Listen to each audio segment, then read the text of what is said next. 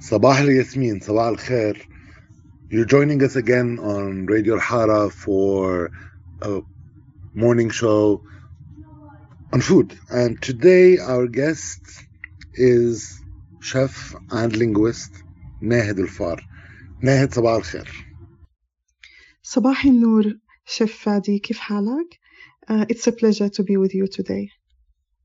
Nahid, you are in the UK, you practice as a linguist, and you've started this passion for food, which I think is fantastic. But it all started when you were much younger. So can we go first to young Nahid in her mother's kitchen, and you tell us about your relation with food? Yes, Fadi. Growing up, watching my mother cooking and baking every day from scratch influenced me enormously. Although she worked as a full-time teacher, now of course she's retired, she was a maths teacher. She was very organized and she had a big freezer and she had a big pantry with everything in it. She used to prepare everything from jamid, grains, jams, pickles. So I was influenced by her cooking, and she cooked genuine Palestinian dishes like rumaniya.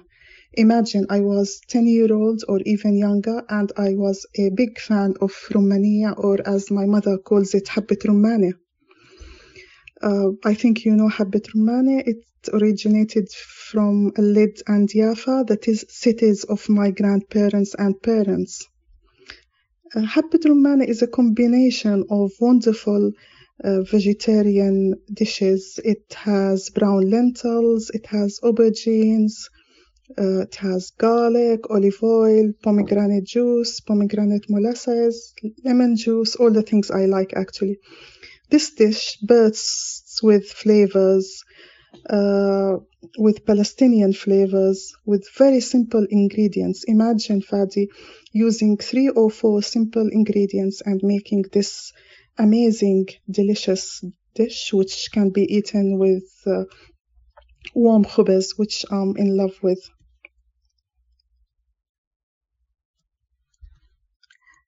Fadi, I used to come from school or university or work and stand by my mother, watching her while she was preparing those Palestinian great dishes, while chatting to her about my day or about what happened with me during the day. And I used to learn. I never cooked big dishes, only small one-side dishes, but I learned a lot from her. And I noticed how good food is so inviting for families and friends. So I learned from her from a young age how food can influence families. And when it was the time to leave home and come to the UK, I remember Fadi, she bought me a small book with the traditional dishes, mostly Palestinian, which we all make at home. I remember her flicking through the book, and she noticed that hilbe, the dessert, the fenugreek seeds dessert, was missing. So she wrote it with her neat handwriting at the back of the book. And I still adore this book and still refer to it every now and then. I remember we bought it from El Balad, from downtown, for $1, but it's very precious to me. Nahid, you're talking about hilba. You're talking about something that's very close to my heart. I try and not eat too many sweets, but hilba seems to be one that I can never, ever resist. It's a delicious way of fusing fenugreek, and my family lived in India for a while. My grandfather and grandmother and my father was born in India, and so that came back into the family with the using of fenugreek for salted dishes, savory dishes, and in Palestine we mainly use it for sweets. So it's fantastic. But about transmission, Romania is fantastic. As you're saying, it's simple, it's full of flavor, but then there's this kick of acidity which is just wonderful. What you're saying about transmission is important, because I always say the guardians of our cuisine were the women of Palestine. Recipes, ways of cooking, ways of kneading the bread. You're talking about the khubaz, it's how we knead the bread. All of this was transmitted through our mothers, grandmothers, great-grandmothers, and that's how we preserved our cuisine. Today you're doing the same with your daughters in the diaspora, and that's where there's this whole dimension of how important it is to preserve our cuisine wherever we are. Yes, Fadi, and that's the story behind Cooking Journey. When I moved to the UK, I genuinely felt homesick. I missed my family, my friends, my work at the Arab Bank. And at this point, when I was here in the UK, my interest in cooking Palestinian food started.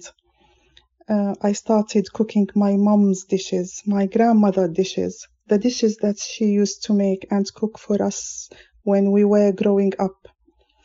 I missed my family so much, and because of this, I tried hard to create the same atmosphere for me and for my daughters.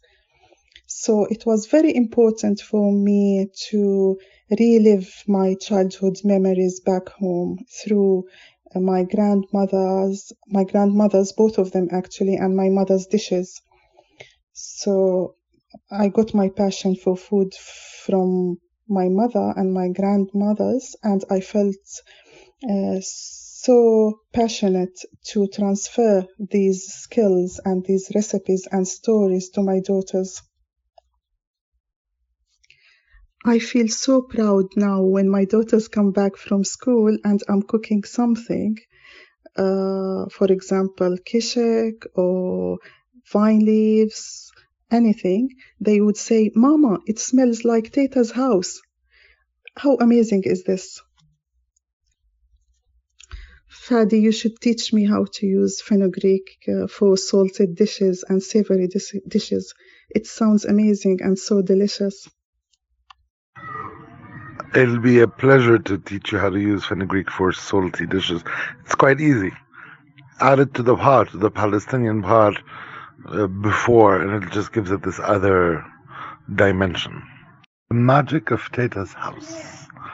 It is amazing. Teta is always special. I totally understand your daughters. I was lucky to have one of my tetas. The other I didn't get to know. But my teta, I grew up in her kitchen, and that's how my passion for food started. Teta's houses are particular. That there's something magic about it.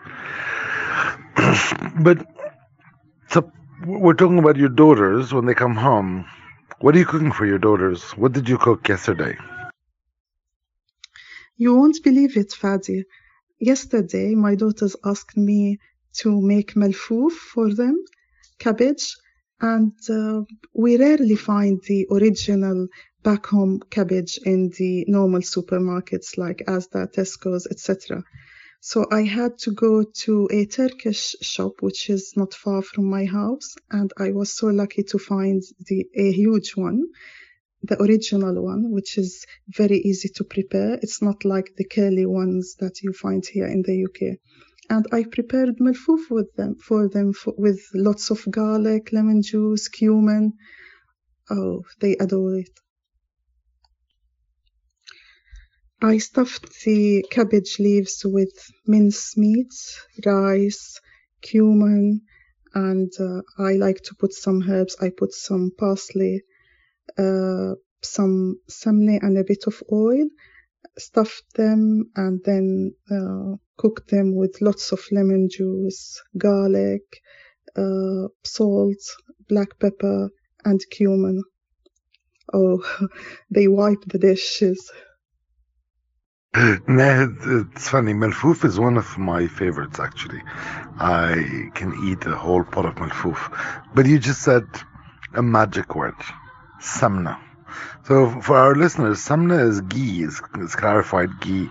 But samna is that little touch of magic that makes most Palestinian dishes elevate to another level of taste. I love samna. So you use samna, you're using all these Palestinian produce in the UK. When you cook for people that are not Palestinian, what's the reaction? How do they perceive our food? Actually, my Arab friends and my British friends and my Welsh friends, all of them love our food. Although they always eat sfiha, kebab, bamia in the restaurants here, whether Turkish or Lebanese or Syrian restaurants. They always ask me to do these dishes for them because they feel that I present things in a different, unique way. I use unique twists to cook, bake, and present my food, such as the Fadi. I think of course, you know it. The sfiha yafawiya. They eat sfiha at restaurants, but our sfiha is different. It's full of flavors. It's presented nicely. It bursts with different flavors and tastes. And its spiral shape is unique.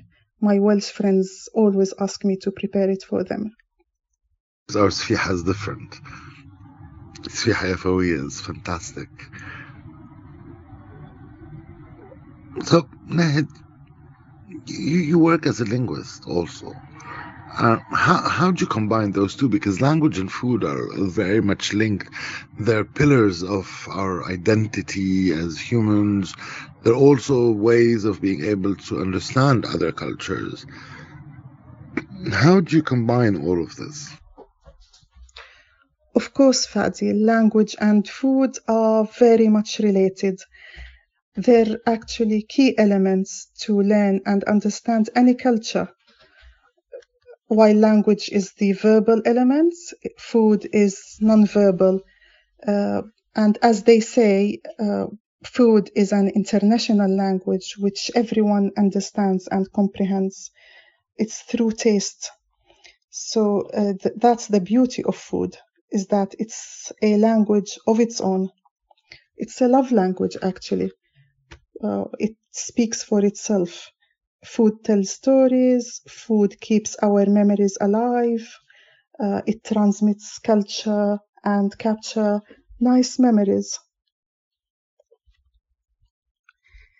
Since I came to the UK, Fadi, I realized that language and food are very important in order to stay attached and connected to our home, to Palestine, and to our relatives. So I was keen to teach my daughters Arabic in order to understand the culture back home and to teach them and made them love our cuisine because it represents us. It's our roots. Speaking of memories, you came to Palestine a few times. How was it to come back to the place your family was originally from and were made refugees in 48? To be honest with you, Fadi, it was a very overwhelming experience. I had lots of emotion on that day, especially when I visited my parents' city, Lid. We managed to visit lots of cities, Jerusalem, Jaffa, Lid, Nablus, Ramallah. But when we entered Lid, I was very emotional, especially because my parents hadn't been there for a long time, since 1948. My father was 5 years old, I think, when he left Lid and Palestine, and my mother was 2. And we tried to ask some people there who were passing by about Al-Faf family and where they used to reside and their house. So while we were asking some people, we met a man in his 70s, in his late 70s actually, on his bike. He was very fit and very active. And amazingly enough, he knew my grandfather and my family's house, and he took us there.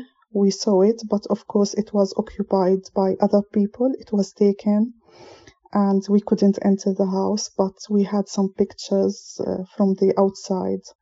Then this man, he was very generous and kind. He invited us to his house, and he served us sabr.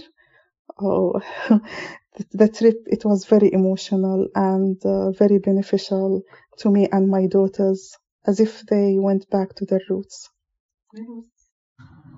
Sabr, the old house,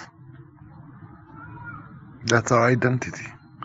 That's the plight of people under occupation, where a lot of families like yours had to leave their homes.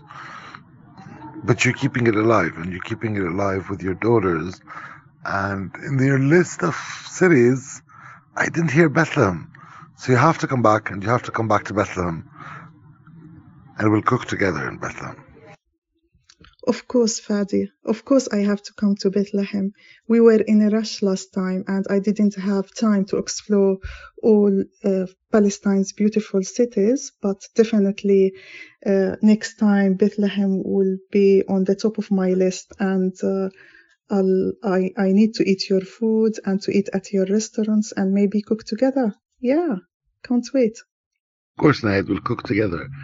Cooking Journey meets Bethlehem Fawda, and we can do something fantastic. Thank you for having been with us on the show today. It's really great to have your story and your insight, and I hope you go on doing the fantastic work you're doing. Of course, Fadi, we will cook together, inshallah. And hopefully my next supper club will be in Bethlehem.